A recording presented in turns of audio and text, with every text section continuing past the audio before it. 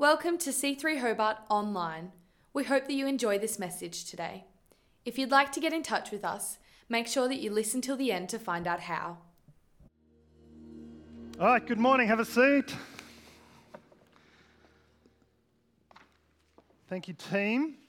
I'm going to start the message this morning with something a little different because I'm going to be that annoying preacher this morning who asks you to actually do something, okay?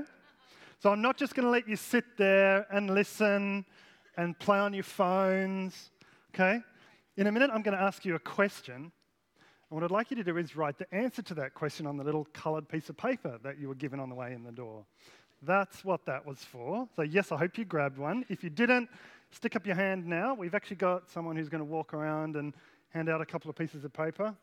There we go. Couple up the front here. If you're in the middle, thank you. Don't be shy. You're going to need one of these. Now, as we get started, I'm going to ask you to do something before I tell you the question, and that is take out a piece of paper and draw a horizontal line through the middle of it, okay? Okay, this is the easy bit, people, all right? This is what it should look like, okay? Wow, all right? It's not origami. It doesn't get any more complicated than one line through the single piece of paper. But before I tell you the question, a couple of ground rules, okay? The first ground rule is that this is not a test, okay? There is no right answer to the question, and you don't have to justify your answer. The second one is no peeking. I am not going to ask you to share your answer with anyone else, okay?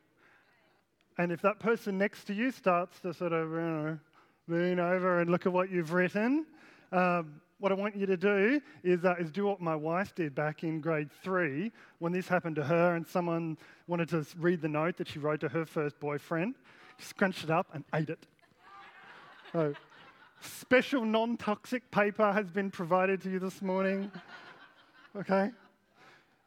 Third ground rule, be honest. So this morning's message, it's actually a series just of questions. And so if you want to get something out of it, be honest with yourself.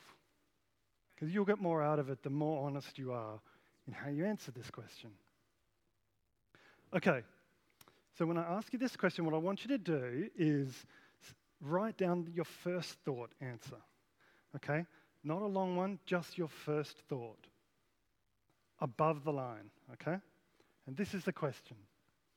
In what way would your life be different if you didn't believe in God? Don't overthink it. Write the short answer, the first thing that jumps into your mind, above the line. I'll give you a moment.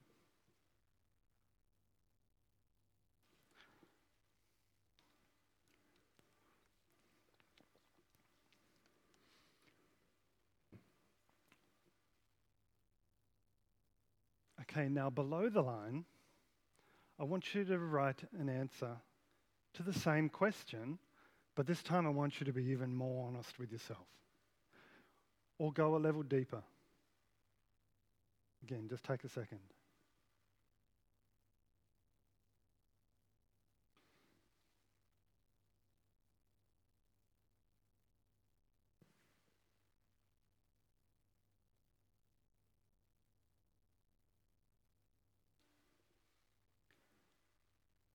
As I've been thinking about this question, I've been really challenged by it in the last few weeks. And I've realised that over the course of my life, I would have written down some very different answers depending on what was going on for me at the time, and in particular where I was at with God.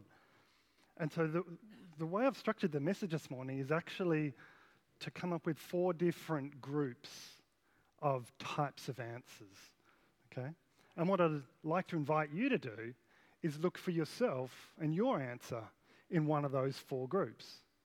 You may find you fit in a couple, but look for the responses that reflect what you've written. And what I hope is that you'll see the connection with this Beyond the Boat series that is about putting our life into action. So the first thing I'd like to do is actually, well, here are some example answers. So this is the first set of answers. But I don't believe in God. I'm too busy struggling with my faith to think about it. I want to believe, but if I'm honest, I'm not sure that I can. I'm not sure what I believe, so I don't know what I would change. And these answers reflect the actual problem with the question, don't they? Because the question itself, how would your life be different if you didn't believe, begs the question, what happens if I don't? And that's what these answers have got in common. So that's the first thing we're going to talk about. And if you wrote something like that, I'd like to say two things to you. Firstly, I'm really pleased that you're willing to be that honest. And secondly, I want to tell you that where you're at is okay with me. Now, that second thing might sound a little risky for a preacher to say because, preachers who say it's okay not to believe in God generally don't get invited to come back again.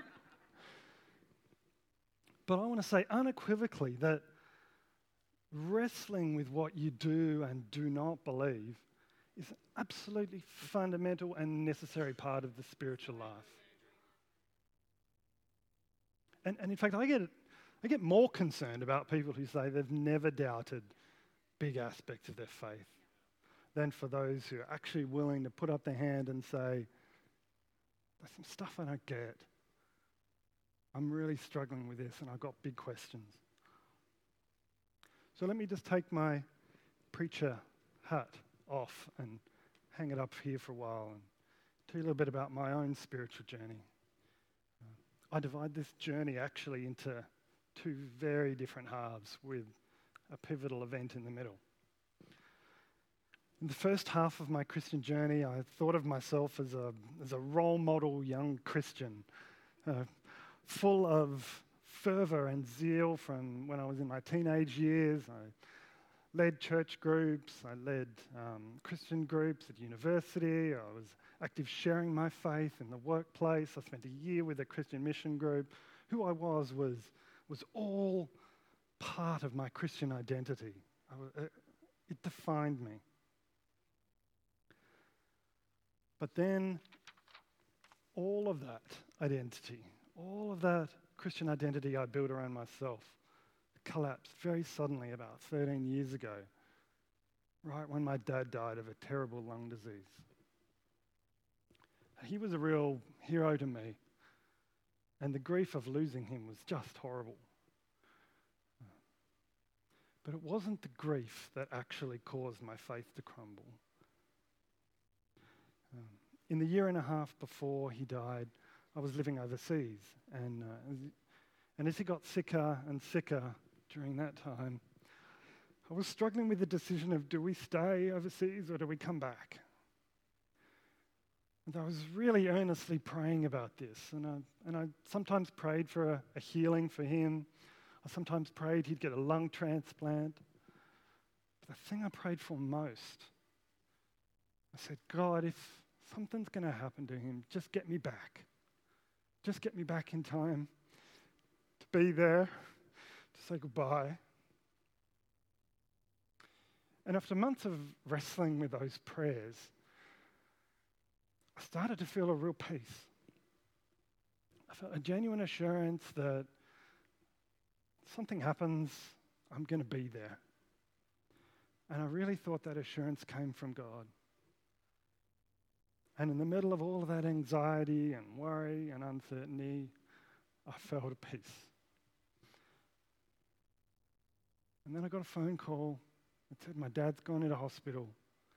And I jumped on a plane. And when I landed, I found out that he died when I was halfway over the Pacific. Just hours. Missed it by hours. So all of that Bible meditating on passages about trust, all those prayers, all that committing the desires of my heart, all those assurances of feelings of faith.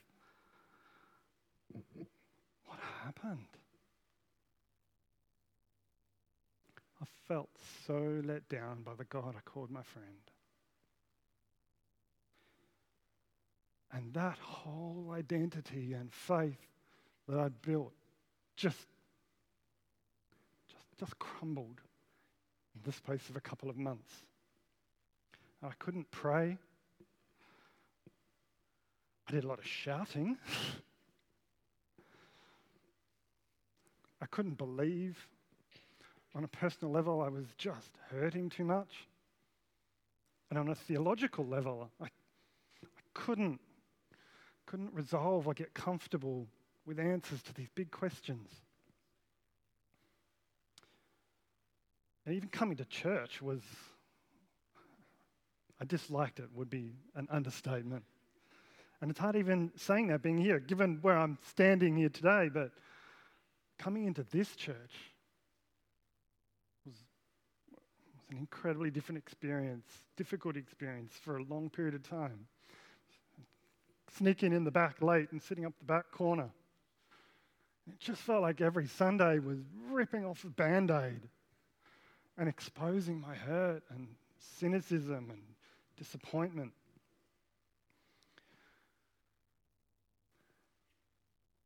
In the last decade, ever since then, I've just been gradually trying to find my way back to God. I'm ever so grateful for my family and friends who stuck with me during that time.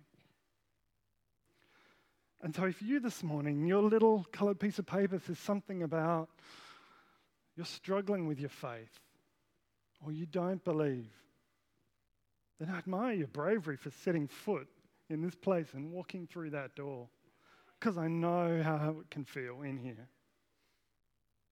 I'd also like you to know it's okay to have doubts and disappointments and questions. One of my mentors said to me during that time, he said, the Christian life is a life when you carry two bags. And in this bag, it's all the things you know for sure. And in this bag, it's all your questions and the stuff you don't know. And when you start the Christian life, this bag of things you know for sure, it's full and it's organized. But then as you go throughout your life, some of the stuff falls out, becomes lighter. And the bag of questions becomes heavier. And that's okay. God is okay with that.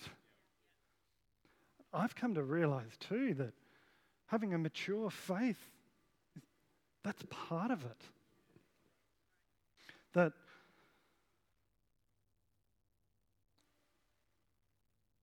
maturity is actually not just is not at all resolving the issues. It's actually just learning to sit with them and still somehow trust and still somehow walk with God when things hurt and when things don't go your way. And so if that's you with a big bag of questions this morning, then I've just one encouragement for you. Keep going. Don't give up yet. I cannot tell you the answer to your questions, just like not a single person could tell me the answer to mine. But I can tell you that God is there with you still. And in the doubts and the pain and the disappointments and the emptiness of faith that used to be real, He is still there. And He might be being quiet for the moment, but He is in it for the long game with you.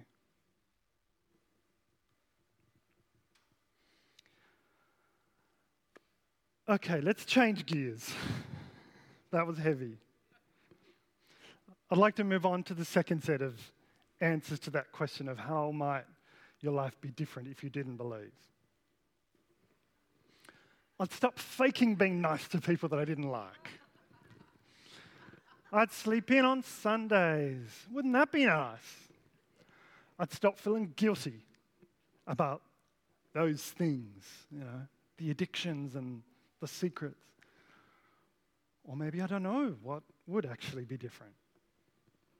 So what is it? This is, actually my life wouldn't be very different. And again, if this is you, thank you for your honesty. My encouragement to you is to ponder a follow-up question, which is if you can't identify a specific thing in your life that would be different, then do you actually believe?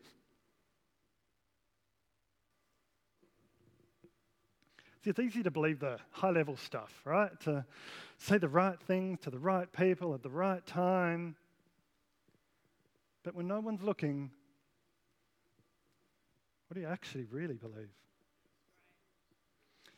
If anyone sets himself up as religious by talking a good game, that's self-deceived. That kind of religion is hot air, and hot air only. Cutting words, hey?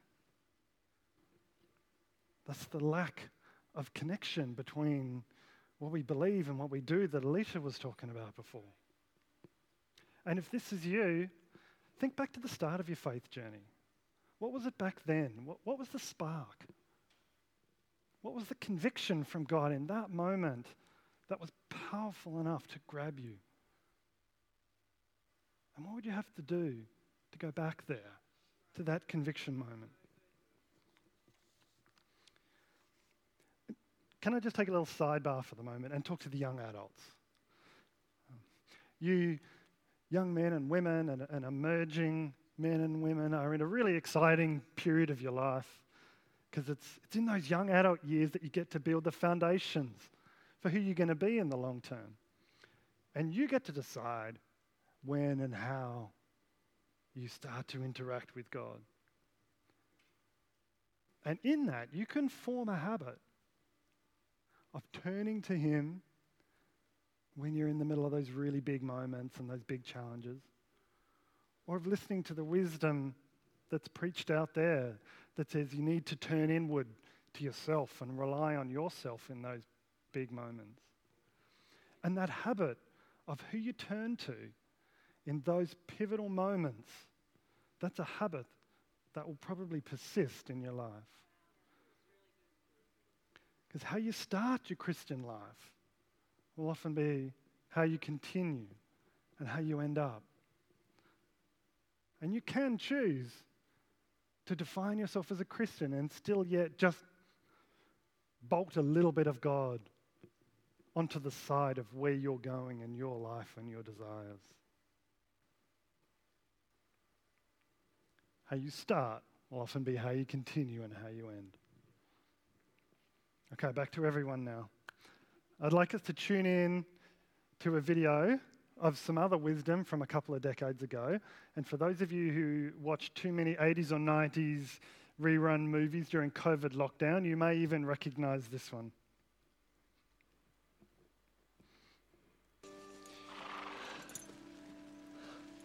Do you know what the secret of life is? No, what? This. Your finger? One thing. Just one thing. That's great, but what's the one thing? That's what you gotta figure out.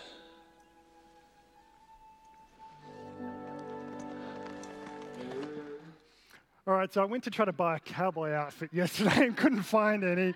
And then I thought I'd practice a cigarette drawl, and then there's fire sensors, and it all just became too hard.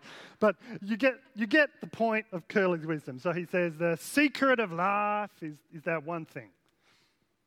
And so I would like to talk to you who are in this group, who've got something written on your paper that if you look at and you go, oh, that's a bit wishy-washy. Have a think about what is the one thing.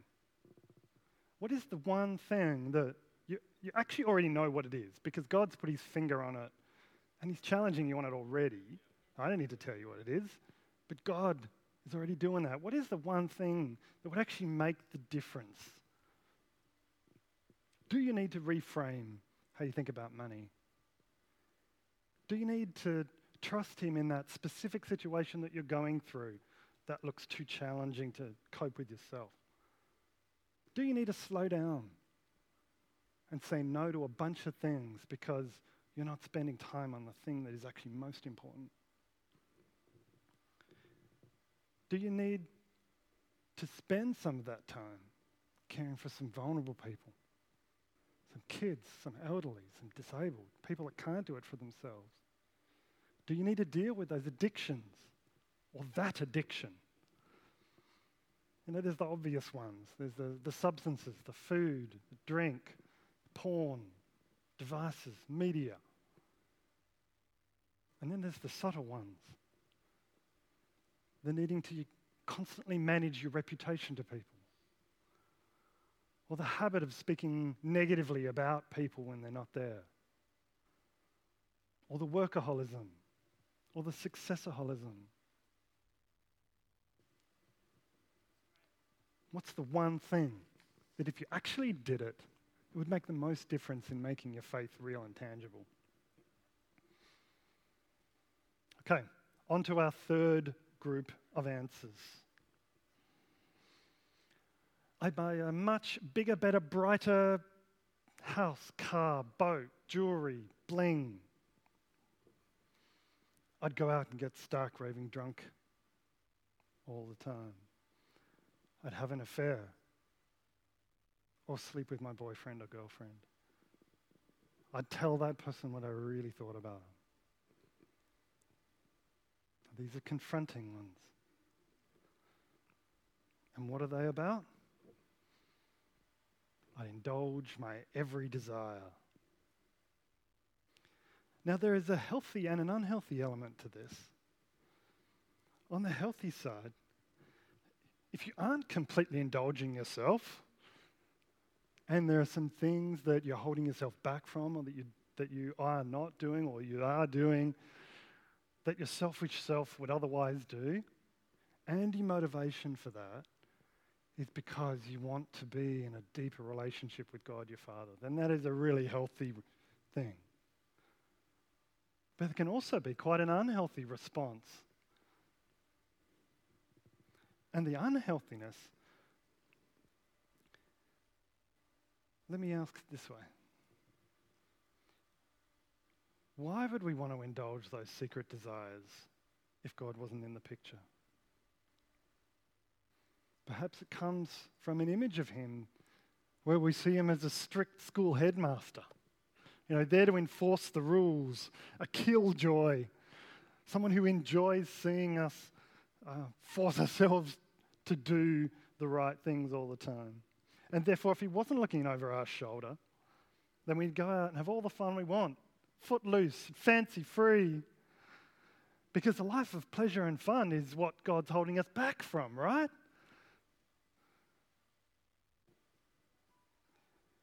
Could it be that if you're honest, you actually think you're missing out on something by following him? So that thinking comes from a view of God that is wrong. And if we go that way in our thinking, then our motivation for doing the things that he asks becomes all about our pride. Because it's my good actions and my good choices and my goodness which is earning me God's favor. But let me say something else also unequivocally this morning, that God is not impressed with your good choices. He's not impressed with your good attitude. He's just not. You can't impress him and win his approval and win his love with anything you do. Be it doing the right things or not doing the wrong things. He doesn't want you to do them because they make you feel good. He wants you to want him. And then it all flows from that. My grandmother, we used to call her Mama. She was a tremendous woman of faith. And she died many years ago now, but I have very distinct memories of being in a church service with her inside this giant, cold cathedral, and then standing next to her, and she's wearing her purple flowered dress with a grey hat, and I can hear her voice belting out the hymns. And one of the hymns that whenever I hear it in church circles, it makes me always think of her is one that was written 100 years ago. And I'd like to show you the chorus. Turn your eyes upon Jesus.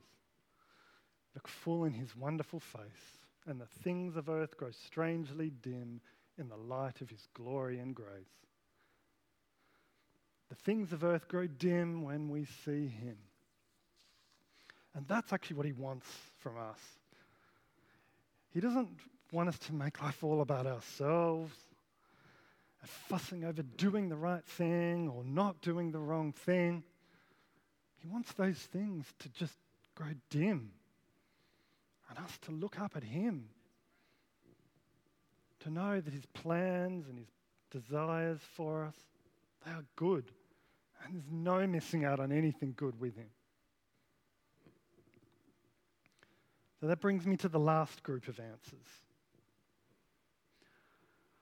I'd probably self-destruct. I'd be lonely. I'd wonder what the point of life was. I'd be purposeless. I'd fear death. So what are these answers about? I'd be lost without him. And if you wrote something like that this morning, then that's a reflection of your tender heart towards God. And I bet you'd had a really deep experience of his power and his grace in your life, and that you are just grateful down to your bones. And that place of gratitude is a wonderful place to be, because there is no striving and trying to do the right things or not do the wrong things. There's just knowing that you're loved and we are saved from our sin. For the Son of Man, he came to seek us out and to save us because we're lost. And that's whether we are struggling to believe and we're in a season where our faith is weak or almost non-existent because we're in the middle of pain or we're facing some questions that we can't answer. It's also if we're just calling ourselves Christian by name. And if we're honest, it's hot air. Or if we're proud of our discipline to the commandments,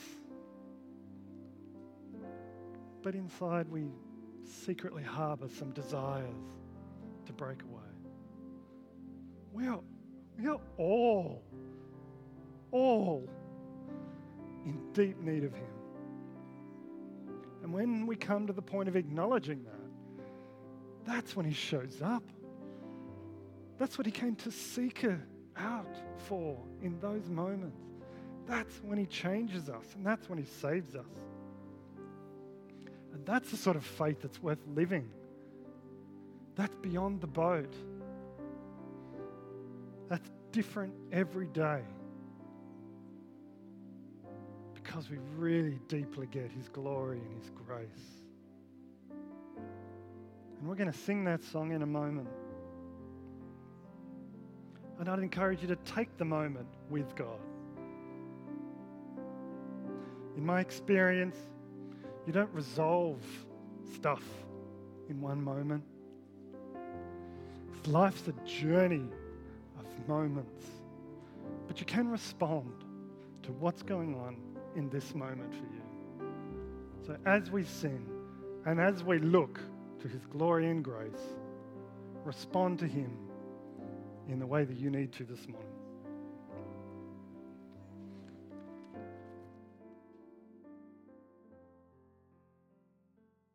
Thanks for joining us today at C3 Hobart Online.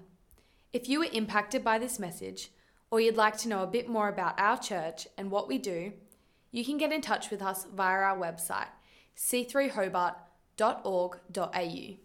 See you next time.